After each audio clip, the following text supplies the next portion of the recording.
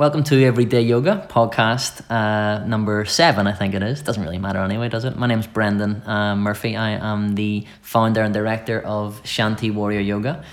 This podcast is about applying yoga philosophy to everyday life. And today I am very lucky to have my good friend Josie Meatyard here. She is she's a Kung Fu expert, even though she says she's not, she is. I'll let her tell you about what her credentials are with Kung Fu, but she knows a lot about it, and I wanted to look at the crossover between Kung Fu and yoga. It's something that's interested me, like in so many of the stories in oral traditions. There's lots of different stories about the origins of things that were created before we have written records about that, and even if there were written records about it, who's to say that the person who wrote them down wasn't changing the story anyway? But we're just going to look at the crossover between Kung Fu and yoga. And you know, it's movement that we're talking about. It's energy. It's the flow of energy. If you're interested in any of that kind of stuff, you're gonna love this chat, right? So, Josie, how you doing? Tell us a little bit about what your background is in Kung Fu. Well, firstly, thank you for having me. So I started doing martial arts around about the age of 16. I was looking for initially just something to get me fit. Me and my brother, we went to a kickboxing class that started up the road from where I live. And actually thought, this is not too bad, quite enjoyed it, and then competed in kickboxing. Where was that centre? Because let people know where we are. So we're in Luton, and the centre you went to was where? It was actually Bushmead Community Centre. But the club that started back then, I mean, we're talking, 23 years ago. Dragons, they were called back then. Brilliant club, but they disbanded about probably 4 years into me and my brother going there. I learnt so much from those guys. And actually, for the first 2 years, I was the only girl, which was quite challenging, but also helped me as a martial artist because I had to fight bigger and stronger people. My brother is like 6'1" and that ex-American football player, so he's like really wide, and he never took it easy on me. You know, he actually quite liked fighting me because we went at it, which was quite good. But then from there, I wanted to train to become a stunt woman, and I needed to get into weaponry work. So I did a search, good old Google, and I found a club who were training out of Hightown. And I was fortunate enough to meet Master Robert Simpson, who is a wonderful, humble, really great guy, who sort of welcomed me into his clan, his group. And little did I know that I'd absolutely fall in love with it, and from there go on to compete and enjoy many years with them and the Kung Fu family. I did get to try lots of other martial arts along the way. I did Taekwondo for a little bit. I used screamer sticks for a bit. What's that? So they're like little. The best way to describe them is like a bamboo stick. Oh, okay.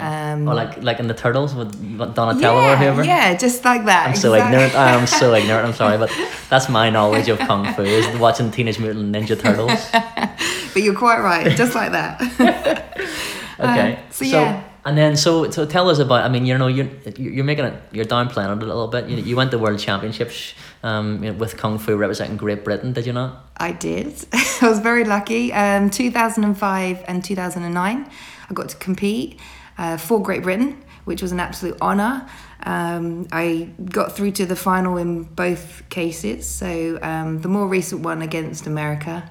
So Great Britain versus USA. I did get absolutely mullered in that final, but... So you're only the second best in the world? Oh, geez. Well, then forget about this now. It's amazing. It's such a cool achievement. So where did you go to for the world finals that you went to? That was in Germany. Yeah, so I actually, long story short, I had a 1-year-old daughter at the time. My mum came with me, and she looked after my daughter while I was competing. So it was quite a difficult time because she was still very young and needed me. So that was that was tough to get through that, but we did it.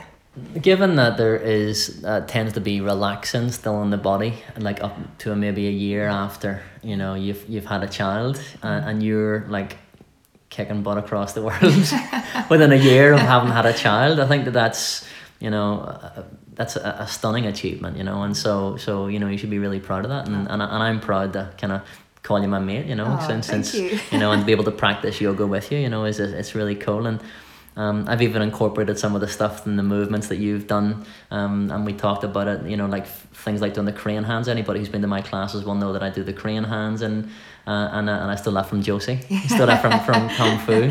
I can't take responsibility for owning that though, right? No, but I did copy it from you. You copied it from somebody else, whatever. No, but so that's something that you do. So I'll explain the crane hand.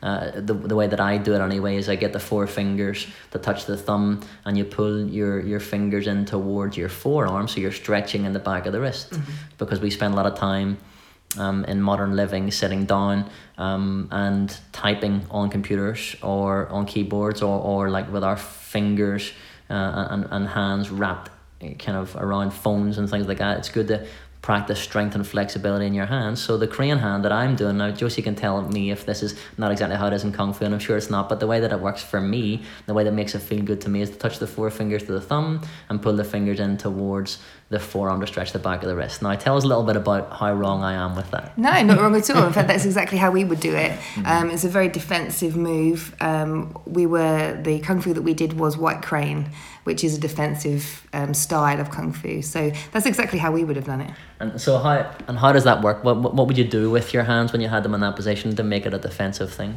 So it might be a strike, for example, when you've got your fingers pulled in and you pull back, it could be a strike. It could be... So you're hitting the person with the back of your wrist? Yeah, at the end there. Yeah. Yeah, sort of like yeah, go on. Wrist, I would say the sort of the wrist area there to strike. But also it might be because you're pushing something out of the way. Okay. So an arm, for example, that might have been coming in, you would basically use their energy as it comes in, and you'd push them away using that crane hand. Okay.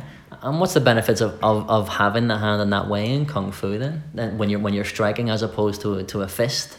Well, we tried not to strike too much. I think that's something my Xie taught me. It wasn't, obviously when we were fighting that's different, but the style itself is very about being evaded, moving out of the way of a punch, for example. So if someone was coming at me, I could use that defense system, which is very safe. So you've got no fingers in the way. You're not going to hurt your thumb or your fingers in any way, and move their body out of your path. Yeah. Because it seems to me like that would, if you were to say move with your hand in that way, then you would have the ability and the flexibility to kind of twist your hand around and hold onto the arm and move. Is there something in that? Yeah, absolutely. And quite often would, if you were grappling, if you grab someone, then that's exactly what you would do. But you might use it as a strike and then a grab. Yeah. Okay, perfect. See, and that's why I love all this, because to be honest with you, I'm like coming from an angle where I grew up watching Kung Fu movies, and the Turtles was like my favorite cartoon and all that stuff. And I'm sorry if that's disrespectful to people who are much more educated in Kung Fu and the ways of Kung Fu than I am. But I think that's probably been a way in for lots of people of our generation to Kung Fu. Watching it on things like Bruce Lee movies and stuff like that, and it's just. I have to say that I got really excited when I started to learn about the warrior poses in yoga, and how it was about in the warrior pose, for instance, trying to reduce the area that you can be. You can imagine there was an opponent in front of you, and you're trying to reduce the surface area that could be hit. In much in the same way as you might do in martial arts, where you reduce the surface area and you step back, and I did like 1 or 2 classes of karate, and they had the kata in that, and I'm so, when I was a kid I wish I'd carried on doing that, but I was too cool at the time, quote unquote too cool, to do the karate class, and I was like, well, what's the point in the kind of walking back and forward and doing these repetitive movements? But now that I look at it, now I'm doing yoga and I'm doing repetitive movements with people and going, refine that. Okay, now I kind of get it. Is that something that you do in Kung Fu as well, the kind of sequences and repeating that? Yeah, 100%. We have, similar to a kata, a sequence of moves that looks, to the untrained eye, just look like you're moving through nothing, but actually each one has a purpose. So it might be a strike, or it might be a block, or it might be a takedown, or whatever. But you would go over and over and over and over this particular form, and it could have hundreds of moves in it. But we had to do that if we wanted to grade or move up in belts. That's exactly how we would do it. Yeah. But I was going to say, you was mentioning about the warrior pose. There's a similar pose in Kung Fu called Mabu, which is horse dance, Right. which we would practice a lot. And our Xie would expect us to be able to hold that quite confidently for any length of time.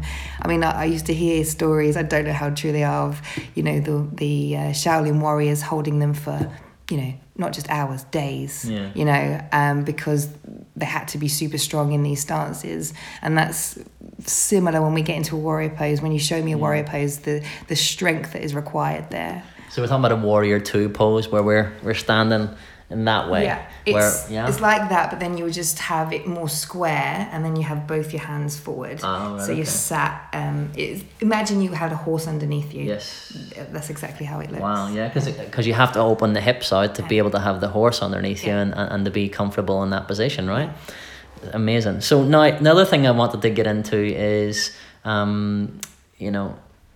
the whole. So what depending on where you read and on what source you read, you can see that some people claim that Kung Fu may have originated from an Indian monk who came across and taught some a Buddhist meditation ways that was part of the Kung Fu kind of meditative breathing techniques and everything like that. And maybe there was some yoga in there. The yoga moves might have been incorporated into Kung Fu. I'm not saying this is totally true. Mm-hmm. I'm just saying that these are some of the stories you might hear. And I guess, especially if I'm coming from a place where I'm surrounded by a lot of yoga teachers and people who taught me yoga, they might want to perpetuate that story. But I think it's very much like I mentioned in some of my other podcasts. All I can do is present the information that I have through the prism of me. And all we can do is look at the information and go, does that make sense to me? And if it does, then kind of go from there. So a lot of the time, there's so many different stories that come from these oral traditions that aren't written down. The things were created. I mean, we're talking about, I think it was something like 500 AD or something. They were talking about like the monk came, that the monk came, and went to the Shaolin temples to work with. So the story goes that I read on one of the I guess it's one of the British Kung Fu associations, because there's so many different types of Kung Fu. Was it the Lao Gar website, and they said that an Indian monk called Damo, the Bodhidharma, came in and brought the Buddhist meditation techniques to the monks who were getting lots of spiritual strength, but not so much of the physical strength, according to this story. And there is the Indian martial art of Kalaripayat, which when I look at that, I can see lots of yoga postures in there. I can see lots of stuff. So the Kalaripayat, for anybody who doesn't know, the Indian martial art, which is done sometimes with short swords, sometimes with little shields, sometimes with the long flexible swords. But also sometimes hand-to-hand. And when you look at the guys doing the hand-to-hand postures, there's a lot of stuff that's there that requires stuff like the Warrior 2 poses and the things like that to get you into those positions. So for me, it's not a massive leap to imagine that something like Kalaripayat and Kalaripayat and yoga were practiced alongside each other, because you could see the benefits of doing the yoga postures and enabling flexibility and strength through movements and being able to redirect energy. So there might be something in there, but we don't know. And Josie can only kind of talk about her background. I can only talk about my background. What do you think about? But we're here to talk about the crossover between Kung Fu and yoga in terms of movement and direction of energy, right? So that's something that we can talk about. Tell me a little bit about how the direction of energy in Kung Fu works. So, I mean, what I would say is in yoga, we've obviously, working with you, I've discovered there's a lot of animal movement. And you think about Kung Fu, most of the styles are based on animals. So white crane, you've got dragon, you've got tiger, there's all different animal styles. So even if even if they weren't, from India or China or wherever, you can see that crossover between the two. They're both using animal styles. And from that respect, they are the same because they're both mimicking animals. Yeah. And for me, a lot of the time I think about yoga sometimes as like a bit of an expression of love and admiration for the things around you. When you do something like the tree, when you do something like the cobra, it's a kind of paying homage to the fact that we are not the only things here, and that's quite and there are other things that we can learn from, and we are not kind of above and higher than these things. It's just that we're different as humans. And I think that that's quite a Buddhist thing. And given that Buddhism, from the BBC documentary that I watched about this, I think it was called the Indra Valley, something along those lines, seemed to be a reliable source anyway, but it said that Buddhism originated in the region of India that is now Pakistan. And then there was an influx of Chinese people who were interested in learning these teachings, who went in and then brought Buddhism back to China. And that's kind of part of the explanation about why Buddhism is so big in China. So, it's not unthinkable that there might be some crossover between Kung Fu and yoga. And I'm just trying to draw all these comparisons because I want to look as if I have some connection to Kung Fu, essentially. So tell us a little bit about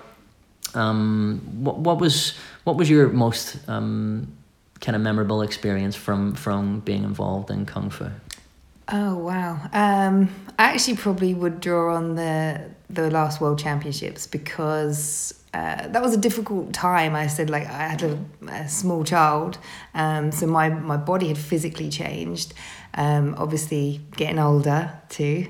I think I sort of had a moment during those championships where I realised I really wasn't a fighter. And I know that sounds a weird thing to say from someone who's in a world championship fighting, but I really didn't want to hurt that other person. And I had to sort of conjure up all sorts of things in my mind to be that aggressor, to be, to attack. And I don't want to say it was like an enlightenment moment, but I actually hung up my gloves after that championships. I do still miss the practice of martial arts and the martial art family, but for me that experience, it wasn't a negative experience. I don't want to say it was horrible or anything, but it just sort of didn't sit quite right with me attacking somebody else. And then I was like, you know what, I really am a lover. I do, don't want to hurt other people. And it kind of switched me on to, okay, perhaps I won't practice this anymore. But in my experience, people who practice martial arts are some of the gentlest and nicest people, because you have that discipline and control over your energy. I think that's probably maybe where you might be supposed to get to with Kung Fu. Yeah, I think so. The Kung Fu family that I was with were the most lovely, humble people. We used to go out socialising. They would always be the ones who were looking out for other people. They would never ever start a fight, and they knew how to cool a fight down if there ever was one. They were not hotheads, and they weren't, sort of, we want to fight. That's not what they were about at all. Because I think they'd learned the discipline and the practice of it. Incredibly sort of humble people. It's humble of you to not include yourself when you're talking about them. But didn't you say something to me about one of your instructors said to you, you're a killer because nobody's really as nice as you are? Yeah. Well, I think they used to sort of say, look, butter wouldn't melt, look at her, and then, get in the ring, and then... You take that? Yeah. So I guess, what do you think was kind of the reason that you were drawn to working with? You said you worked with weapons and wanted to do stunts and stuff. Yeah. So what happened there? Tell us a bit about that. Yeah. So I grew up riding horses. And I absolutely loved horses. And I think, you were saying about watching TV and stuff, things like Xena Warrior Princess and it sounds so cliche, doesn't it? Lara No. Croft and all that kind of thing. And I was like, these, and even actually Linda Hamilton in Terminator. Oh, yeah. I remember seeing her doing a pull-up and thinking, oh my God, I want to do that. That looks amazing to me. Yeah. And just sort of that sort of strong, empowered female thing. Yeah. And I just, at the time, I knew I loved martial arts. I knew I loved horse riding. And I was like, surely I can use this for, something else. The idea of being sort of a stunt woman was, at the time, it seemed almost impossible.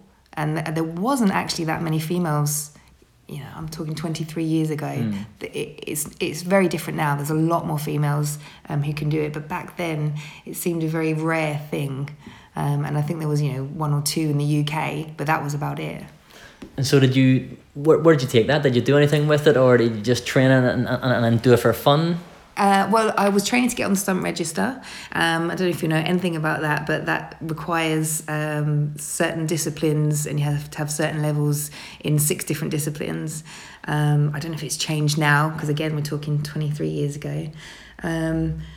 But I completed nearly all of them, and then I had a couple of serious injuries, and I ended up having a shoulder operation.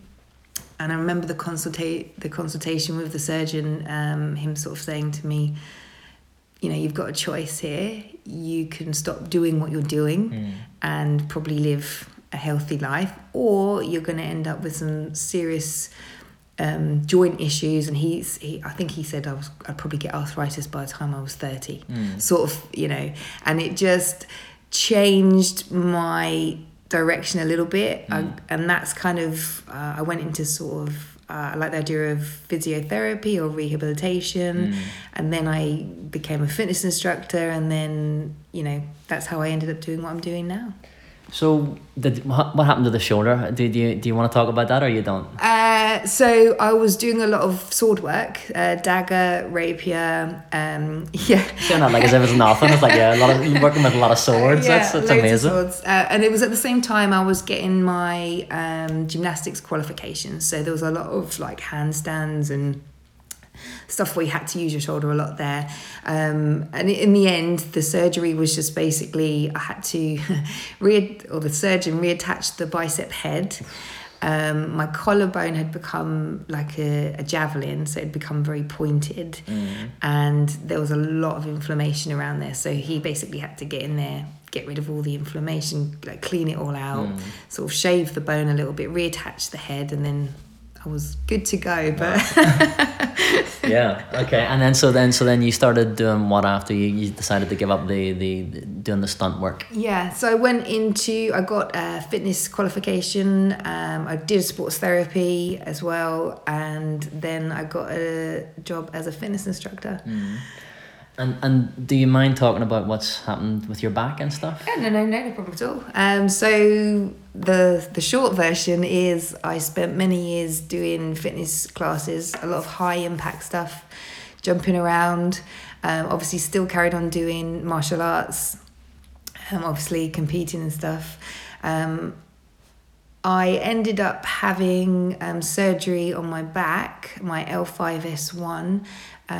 Basically the disc had completely worn away, and they wanted to fuse the bottom 2 vertebrae. So December 2016 I had that surgery, but up to that point I'd probably had 2.5 years of pain.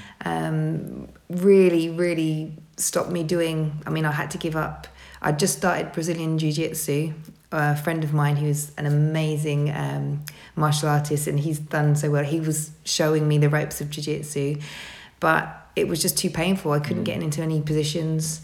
So I had to give up all martial arts. I could hardly do my job very well because I couldn't demonstrate a lot of movements without it hurting. And then, I tried everything, don't get me wrong. I didn't just jump straight into surgery. There was lots of physio, osteopaths. I saw acupuncturists. I had massage. I tried all sorts. But the good news is the surgery was the best option for me. And surgery led me to yoga. And, you know, yoga has made me 10 times stronger than I was when I was just teaching all those classes. Well, I mean, I don't know if I believe that, because you sound like you're insanely, fit. I think maybe it was just a matter of maybe kind of not looking after yourself, maybe pushing yourself too hard. I don't know, but these things happen.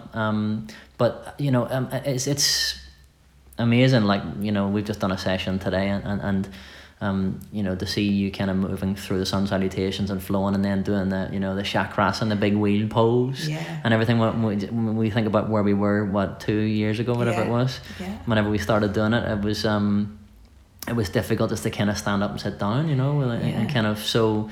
But you're like an amazing kind of example to people in terms of, you know, you've had spinal fusion surgery. For people who don't know what that is, it's what, when you you probably can explain it better than I can. So basically they put 2 metal rods either side of your spine. They obviously screw into your spine, and they then put a bone graft around it, so it becomes like one big joint rather than 2, because it hasn't got the bit in the middle anymore. So the disc is all completely gone, basically. And so and to come from that place and you know, just going bit by bit through the bits that we've done together is been pretty amazing and a joy to watch, and it's like you're an inspiration to me, and you know, I don't know if I would have had the strength to come back from what you've done. I mean, you know, so you should be really proud of yourself for that. But you know, the doctors had said that you wouldn't be able to kind of. I mean, I just want to try and give people an idea of the severity of what you've come through, and how much kind of respect that you deserve. I think. Tell us a little bit about what the doctor said to you when you had the surgery. So actually before the surgery, he said to me, you probably won't be able to squat. You probably won't have full range of motion in your back. And he even said to me, you might have to give up your career, because obviously, you know, I'm in the fitness industry now. And he said, you know, you're not going to be able to move like you used to be able to move. Which I think at the time, I thought in my head, you know, I'm going to have limited range, but I'm going to just see. I'm just going to see what my body can do. Because, as we know, the body is an amazing piece of equipment and surprises us all the time. And like when we first started, I remember you doing a little baby, like a baby cobra. What do you call that? The Sphinx. The Sphinx, that's it. And I could hardly even lift up, could I? It was like really, really hard. I had no strength, and obviously my range wasn't there. So to come from that to what we were doing, like even just today, that big wheel thing, Even I'm impressed. Yeah, you should be. It's not to say that if you have spinal fusion surgery that you know you need to be coming and doing what Josie's done, but I just think it's I think it's important to express that sometimes limitations can be placed upon you, and it's good to push those boundaries a little bit and go, you know, is that right? Is that right for me? And you know, fast forward, you know, 2 years on or whatever it is, and what are you doing now in the fitness industry? So I now run a personal training studio with my business partner Liam, who's a physiotherapist. What's it called? It's called The Movement Place. What's the address? We're in Sundon Park, Camford Way.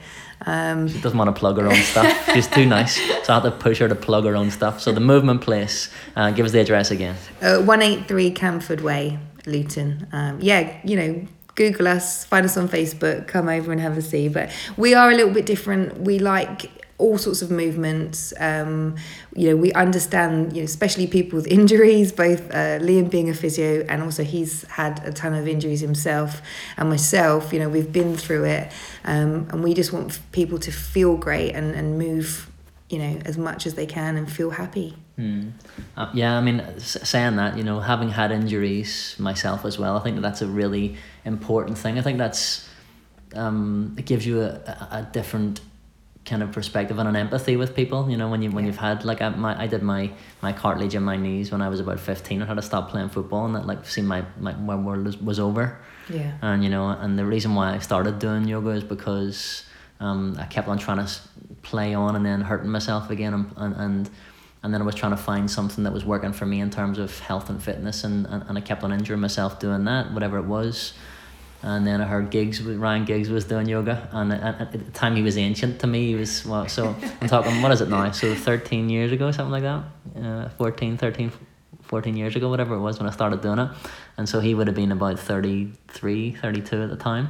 And to me, I thought that was really old. And you know, and I was going, and he's still playing for Man U. I mean, he is an example of someone who is an amazing kind of anomaly, maybe you could say.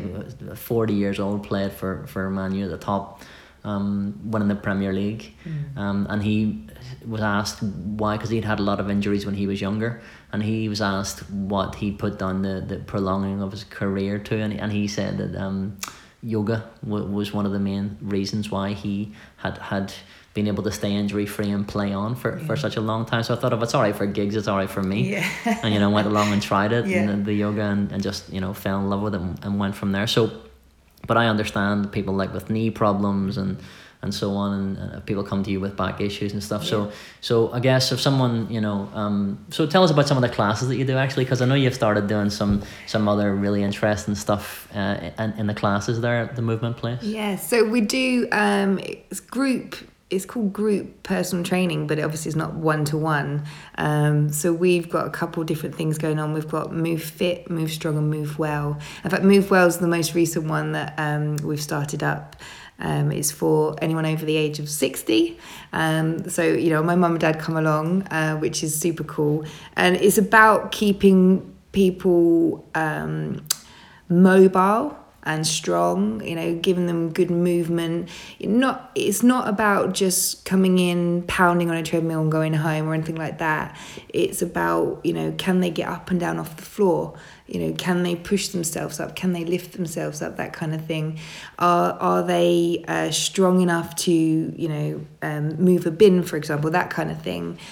So I would say Move Well for me is probably one of the most exciting ones, because I think it has a real impact on people. But having said that, actually, the Move Fit group that we run, it's predominantly, I would say, between the ages of 25 and sort of 45. It's open to everyone, you know, you don't have to be a particular age or anything to come to it. But a lot of people coming on board with us who have been dealing with things like anxiety and panic attacks. And what we do is get them to feel really great. And it's really helping them with, you know, these panics and anxiety attacks that they're having. Yeah, because we know that, you know, increasing exercise can reduce cortisol levels, and the anxiety and the stress comes from that. And, you know, and when you know, there are some studies that have been linked to say that stress could be, and I don't know, you know, whether, I don't think there's agreement across the board, but stress might be inflammation in the brain. Yeah. And, you know, and so when we're talking about movement, you're talking about, you know, things like arthritis. Arthritis is inflammation of the joints. So this is where your Move Well class is so important, because, you know, when you have inflammation in the joints or arthritis, it's painful when you start moving, it's painful when you don't move, but when you get moving, that's when you warm the synovial fluid around the joints, and it helps, you know, the bones, the joints to move past each other a little more easily. And so keeping on moving can combat things like, I guess you're talking about combating anxiety as well. There's only so much you can think about whenever you're trying to hold your body weight up and you're shaking in a plank pose or whatever it is. You know, that's really part of it too, isn't it? Yeah. You know, even if it's just half an hour or 45 minutes where they're not thinking about something else, it's amazing what that can do for them. They come out there feeling sort of energized because of that. They've had that break that they might not have otherwise got. So you do some other really interesting work with Chums, don't you? Yeah, I'm an ambassador for Chums, so I... And what is Chums? Sorry, I should have explained. So they're a fantastic charity. So they are down in Silso. You can check them out on the website as well. Just go to Chums. They work with families and children who have maybe been bereaved or are going through, some really life-changing situations. They do some fantastic work. I've been very, very lucky to be involved with Dawn, the CEO there. So she's had training with me for quite a while, but she sort of brought me on board to help some of the staff there. Again, same sort of thing, just health and wellness, really, just to help them deal with stress, because they're going through a lot of stress themselves, helping all these people, dealing with really, serious things on a daily basis. I've been fortunate enough to go in there, and I've done little talks with them. We've done some movement, we did some stretch classes. I think in general, it's about them feeling well at work and at home. Yeah, it's kind of like who cares for the carers kind of thing, isn't it? Yeah, exactly that. And what do you do with them then? What do you find is the most beneficial for those people whenever you go and work with them in Chums? It always sounds really boring, the beneficial stuff, but it's the really simple stuff. It's like getting out for a walk. Get out in the fresh air and just go for a walk. It's not rocket science. It's not anything really complicated or complex. It's, stepping away from the desk, not being sat for, a whole hour or 2 hours or however many hours.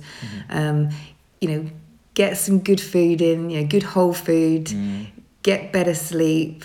It's really about supporting them to find ways to make it work for them, especially at work, because it's a stressful environment and it's not always conducive to feeling well. But Chums are brilliant because they really want to look after their staff there, and they're really making an effort to make health and wellness important. Yeah, that's great. And then you've brought a little bit of the yoga philosophy to Chums, I believe, haven't you? Yeah, definitely. So I think actually it was the most requested thing, yoga. So we did a few I would loosely say yoga sessions. I know your practice. You're good. You're probably qualified enough to teach it. We just don't have the paperwork. But yeah, so tell me what you do with them. So we did. We went through some sun cells. Just got them to open up, hips, shoulders, the usual kind of stuff that gets short and tight with desk work. Sun sals or sun salutations for anybody listening who doesn't know our lingo. So sun salutations where you're flexing and extending the spine, stretching and strengthening the front and the back of the body. When you're getting up and down, so you do that with them, and then that's kind of been beneficial. Oh, massively. And just even some of the simple stuff like standing up against a wall with your back against the wall, and then keeping your elbows and your hands on the wall, and then just raising them up. It sounds so simple, and this is the thing, it is simple, but people were like, really, that's gonna, and I had feedback saying, oh, my shoulders feel much better, my neck pain's gone, and it really has helped people. So that's good. And I was thinking more specifically about the little sign off that I think that you've been doing with them, that I always do in my classes as well. Is that right? The kind thoughts, kind words and kind actions. I absolutely love that. So I've stole that from you. But I stole it from Ann C Yo, who from my kind of yoga. She's brilliant. She's the first ever yoga teacher that I went to, and it's so funny we have so many crossovers that Josie used to work with Ann C. Yeah, I did. But if you're interested in seeing a brilliant yoga teacher and doing stuff who really inspired me, look up My Kind of Yoga with Ann C Yo, and she was the first one who introduced the kind thoughts, kind words and kind actions to me. And I found out through having taken that on through to other people. I was teaching somebody and they were going, are you a Buddhist? And I said no, and I said, well, that's a Buddhist thing. And I was like, oh, I didn't know that. Wow, okay. So there you go. So a little bit of Buddhism has crept in, and that takes us back nicely to where we're talking about the crossover between Kung Fu and yoga. The kind of little, I think whatever about the facts about it, right? In terms of where it's originated from, it doesn't matter, because I think maybe there might be a competitive element between people trying to claim origins of things. Possibly. But I think that you know, the most important thing is that at its heart, like you said, you know, kung fu and yoga, they're about paying homage to the world and the energy around you by you know, imitating animal shapes and things like that, and understanding that that we're not the only things here, that our energy is fleeting, I guess, and understanding that. And so hopefully you found that meaningful. Thank you very much, Jos, for having the chat with me. I really appreciate it. Thank you for having me. I just want to let everybody know, remind us about where they can find you. If you go to the Movement Place on Google, you'll find us. We're on there, the Facebook or the Instagram page. Okay, so you're based in Luton. Anybody in and around Luton, if you fancy going and doing some great stuff where Josie incorporates movement from lots of different backgrounds, you can hear that she's done kung fu, you know, as a flipping near world champion, you know. So if you're interested in learning that, she can. You give people weapons to use, right?